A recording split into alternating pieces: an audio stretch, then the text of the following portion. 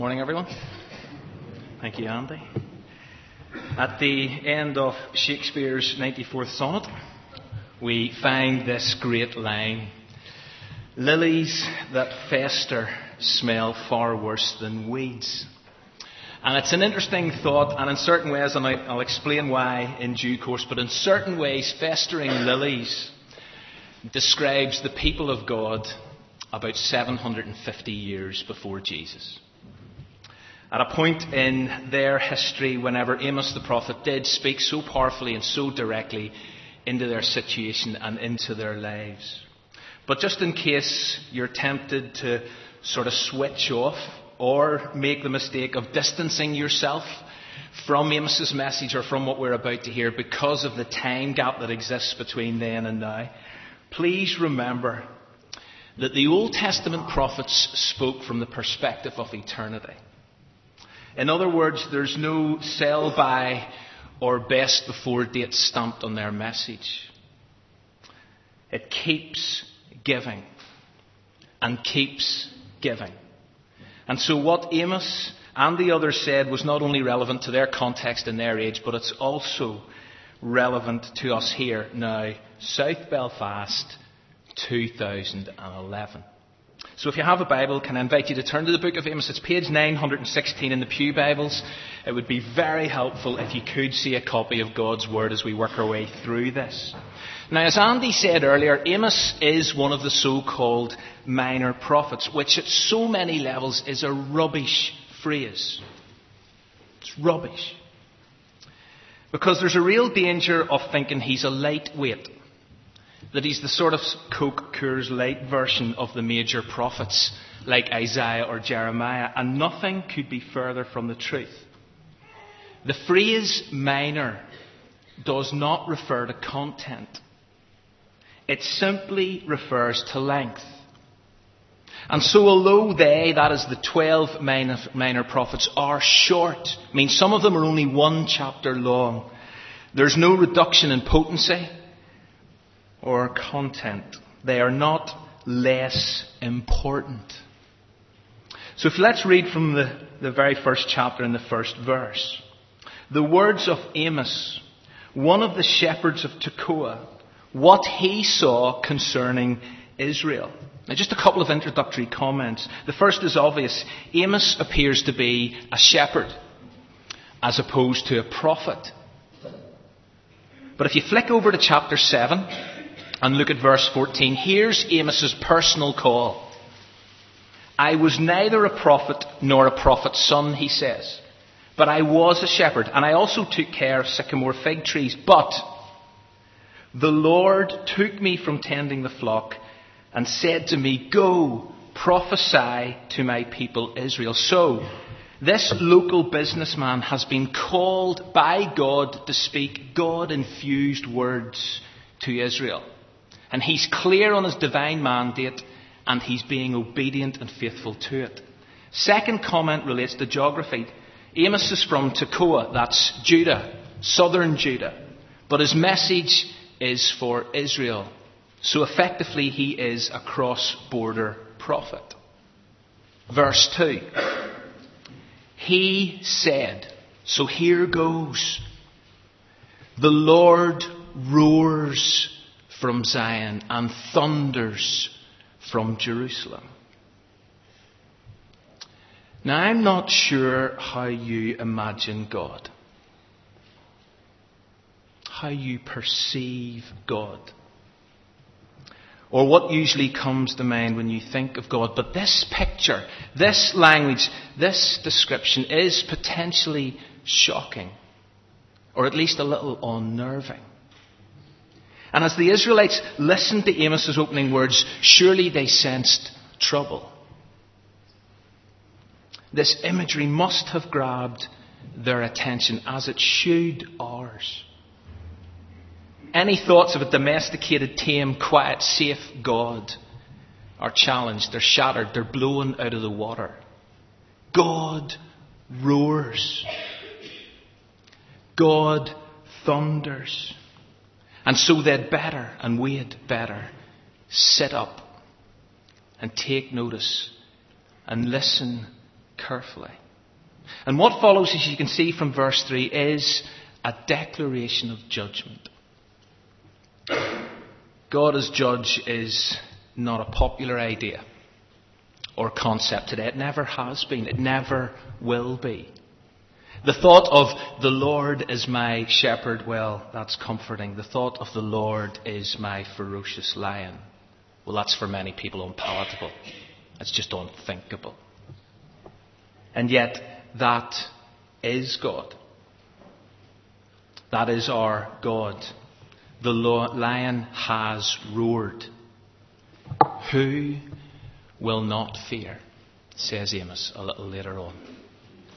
And when or if we dilute or reduce or attempt to deny this dimension of God's character, we actually are guilty of creating a false God. And the minute we do that, we're in dire straits. And yet it's happening all around us. God is the judge of all the earth, says Genesis 18:25. And via the prophet Amos, he's about to pronounce judgment on numerous people. But notice from verse 3, it starts with Israel's neighbours. And so though this arresting picture of a roaring, thundering God has grabbed their attention, there must have been a sense of relief as Amos starts speaking about Damascus and Gaza in verse 6, and Tyre in verse 9, and Edom in verse 11, and Ammon in verse 13, and Moab in verse 1 of chapter 2. Those are the weeds, so to speak. They're out there. They're the enemies. They're the bad guys. And as they hear about God sending fire on all these people, there could have been a smug "Amen, Lord," uttered under their breath. But in verse 4 of chapter 2, this starts getting far too close for comfort. For these three sins of Judah were right next door now. Even for 4, which incidentally is a phrase that keeps meaning the repeated sinful attitudes, actions and behaviour of people. For these 3 sins of Judah, even for 4, I will not turn back my wrath, says God. This is getting up close and personal. And then the inconceivable happens. Amos doesn't shut up. He doesn't stop talking. The words keep coming. The lion advances. Chapter 2, verse 6. This is what the Lord says. For 3 sins of Israel. They, the people of God, have lost their way. They've failed to live in the light. They've kept making these crazy spiritual, life-threatening choices. They are festering lilies. And rather than me getting in the way of the Word of God, let me just allow God's Word the space to speak. So, let's stand as we read from verses 6 to 16 of chapter 2. This is what the Lord says, for 3 sins of Israel, even for 4, I will not turn back my wrath. They sell the righteous for silver and the needy for a pair of sandals. They trample on the heads of the poor as upon the dust of the ground. They deny justice to the oppressed. Father and son use the same girl and so profane my holy name. They lie down beside every altar on garments taken in pledge. In the house of their God they drink wine taken as fines. I destroyed the Amorite before them, though he was as tall as the cedars and strong as the oaks. I destroyed his fruit above and his roots below. I brought you out of Egypt. I led you for 40 years in the desert to give you the land of the Amorites. I also raised up prophets from among your sons and Nazarites from among your young men. Is this not true, people of Israel, declares the Lord? But what did you do? You made the Nazarites drink wine and you commanded the prophets not to prophesy. Now then, I will crush you. As a cart crushes when loaded with grain. The swift will not escape. The warrior will not save his life. The archer will not stand his ground. The fleet-footed soldier will not get away. And the horseman will not save his life. Even the bravest warriors will flee naked on that day, declares the Lord. Grab a seat. Those are chilling words. And what God declares in verse 13 must have sent a shiver down their spines. I will crush you. And as the Word of God continues, there's no let-up in the stark language. In fact, at times it borders on downright offensive. I mean, whenever you call certain women cows, it's clearly no holds barred. You're not that worried about what other people think. There's no such thing as political correctness here. Chapter 4, verse 1. Hear the word, you cows of Bashan on Mount Samaria, you women who oppress the poor and crush the needy, and say to your husbands, bring us some drink. And in terms of the severity of the judgment, the picture painted by verse 3 of chapter 4 is more than a little disturbing. This time, or that time, will surely come when you will be taken away with hooks, the last of you with fish hooks. It's graphic imagery. God as judge and his inevitable judgment are realities you must not take lightly or ever become flippant about. And as Amos spoke, you can only imagine how the people were processing this message. How do we process it? How are you reacting to this morning? How do you reflect on the impending judgment of God? But the big question, and surely the pressing question on everyone's mind, ours included, is this: why? Like, what have they done or not done? What has awakened the lion? Now, as we continue to tease this out a bit further, please bear in mind that this is one sermon based on 9 chapters. This is one sermon on an entire book. So therefore I can't say or deal with everything. I can only cover so much or so little. But as you read these chapters, and can I encourage you to read all 9 in one sitting this afternoon, or at least some stage of this week. And as you engage with this, you will find some very clear reasons why God reacts like this. You'll discover the reasons for God's coming judgment. And the striking contemporary relevance of this message and these words is incredible. Honestly incredible. And the first reason comes through quite explicitly in chapter 4. In a phrase that's repeated time and time again, yet you have not returned to me. It's there in verses 5, verses 6, 8, 9, 10, 11.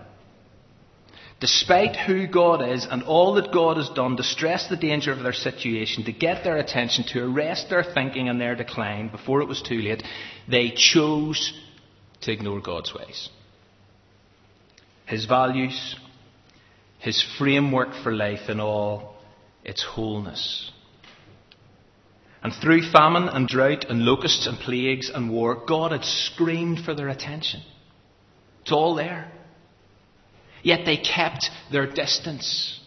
They ignored God. They kept walking further and further away from him in their hearts. And unlike the prodigal, for example, they didn't return. And now they are staring a ferocious lion squarely in the face. And therefore, how sobering are these slightly overfamiliar and often misused words? Prepare to meet thy God. There's no longer an option, it would seem, to ignore God and do their own thing. There's no longer time to stall the inevitable. Judgment was coming. And as we know from the unfolding story, from what happens next, God's judgment is unleashed as the Assyrians wreak havoc in their lives and in their land. So where does that leave us? Or at least, what does that force us to consider seriously? I mean, has God's judgment been and gone? Is he no longer the judge of all the earth? Well, not according to the rest of the big story. The rest of Scripture, as a relatively well-known New Testament verse makes strikingly clear. And just as each person is destined to die once, and after that comes judgment, so it would appear that it awaits all of us. 1 out of 1 people die. Therefore, 1 out of 1 people will face judgment. And so the question for you and I this morning is this: are we prepared to meet our God? God has done so much to get our attention. God has gone to extreme lengths. This is just one example. Extreme lengths. But where are we this morning? Are we distant or are we close? Are we far off or are we right there? The Israelites had not returned, and therefore their situation was hopeless. Or was it?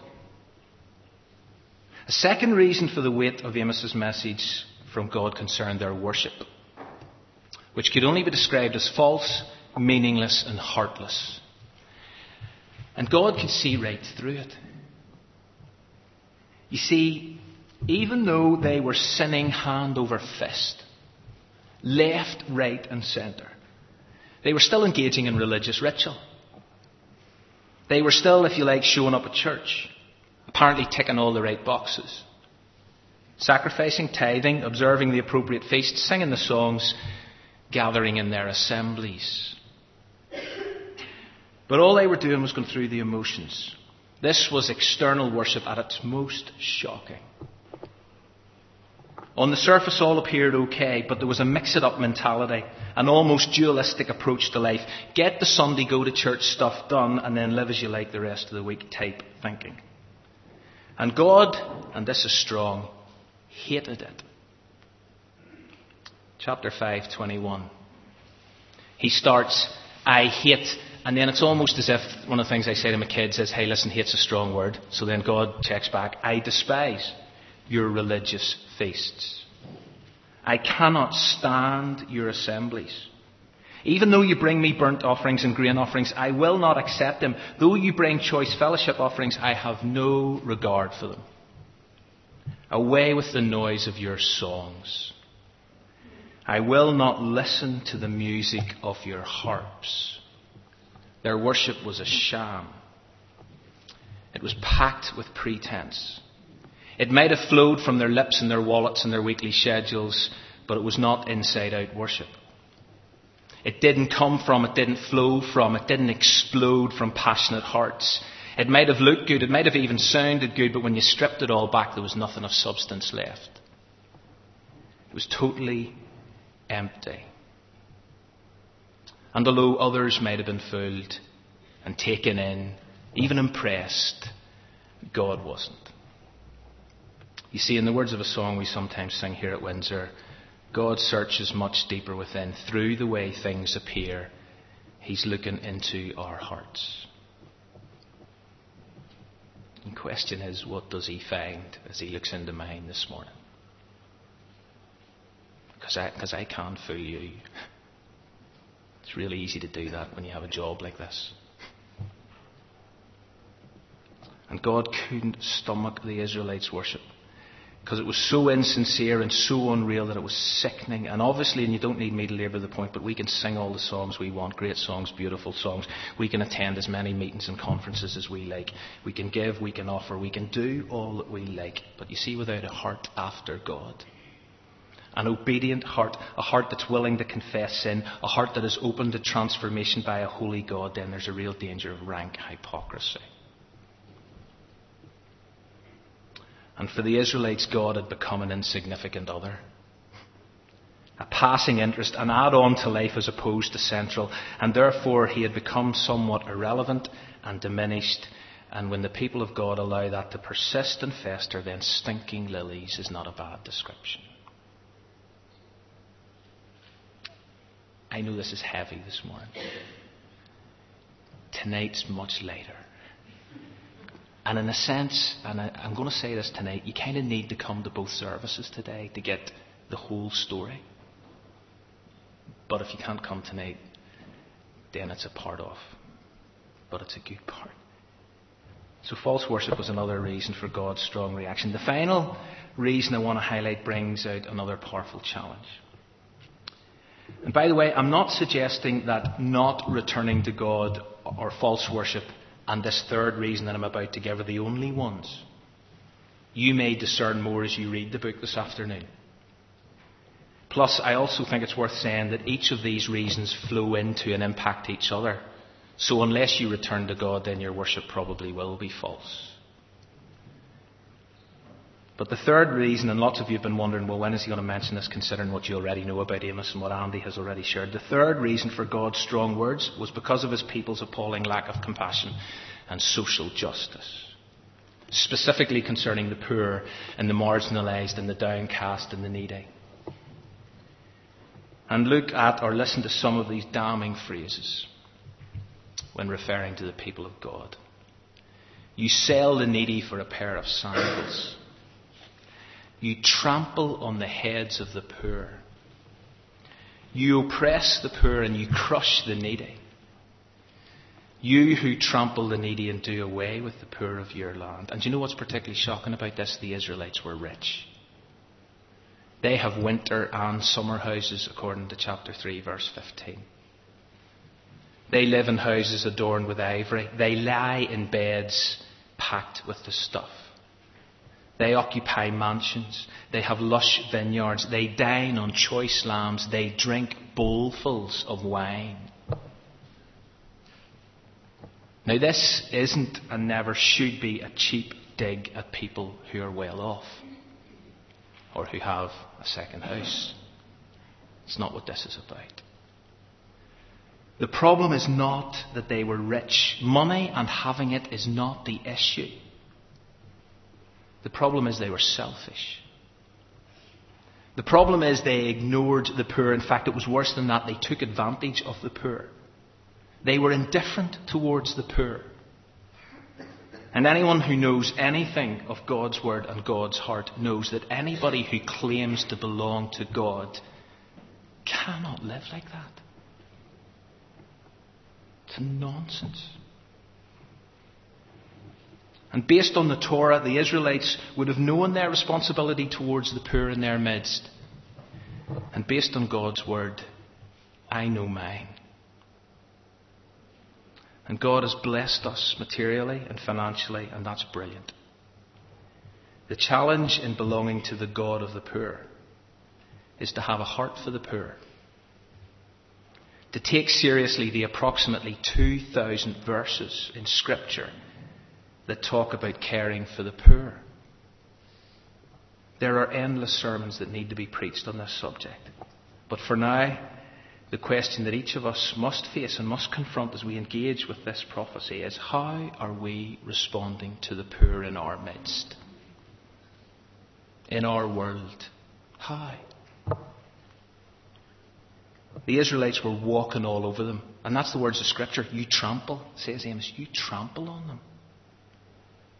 And therefore it's no wonder God's offended by their pious worship and their affluent lifestyles. And as we reflect on this and make connections and allow the prophetic word to continue speaking into our lives, these words from another song we sing here at Windsor seem appropriate. God of the poor, friend of the weak, give us compassion, we pray. Melt our cold hearts, let tears fall like rain. Come change our love from a spark to a flame. So what is our response to all of this? What was God looking for? What was God longing for? And still is today? Is it all doom and gloom? Are there no pointers, no guidance offered, no alternative or better ways to live shared in these chapters? Well, thankfully there are, although sadly, it would seem very few of the Israelites got it. Flick back to chapter 5, verse 4. This is what the Lord says to the house of Israel. Seek me and live. Now that doesn't mean that God was or is hiding. God isn't playing and never has played an elaborate cosmic game of hide and seek. To seek God means to go after God, to pursue God, to engage with God, to worship God. And as we all know from elsewhere in Scripture, we will seek God and find God when? You search for Him with all your heart. You will seek me and you will find me when you seek me with all your heart. Church, let's pursue God from and with the core of our beings. Because then we will constantly return to him. Then we will worship him with integrity and sincerity. Then we will have a heart for others, including the poor. But it doesn't quite stop there. And as I say, this is obviously all interconnected. Look down at verse 14. We are to seek good, not evil. Verse 15, hate evil, love good. And then down to verse 24. Brilliant. We are to let justice roll on like a river and righteousness like a never-failing stream. And that is my prayer for us, Windsor Baptist. That we will be a people, that we will be a church that seeks God, yes. That seeks good, definitely. But we will also be a church and a people that cares about social justice and right living. Because let's be clear about this. Our future depends on it. Our future depends on it. There is so much more that could or should be said. And one of the challenges, and I know it's one of the slight frustrations some had with this series, this journey right through the whole Bible in a year, is that we kind of skim stuff. But one final comment. I said earlier, I wonder how the people processed this. Well, according to the end of chapter 7, we find the reaction of one person. And his name is Amaziah. And he's one of the spiritual leaders, one of the spiritual elite. And he tells Amos exactly what he thinks. And he's a priest, and so he may be speaking on behalf of the people, I don't know. Get out, you seer. Go back to the land of Judah. Earn your bread there. Do your prophesying there. Don't prophesy anymore at Bethel. And I suppose for me that just captures the decision we all face this morning. Do we seek God and seek good and seek justice and seek righteousness, or do we send the prophetic word packing? I mean, that's your choice. That's your call. But you see, as we make that choice, let's not ignore the lion's roar.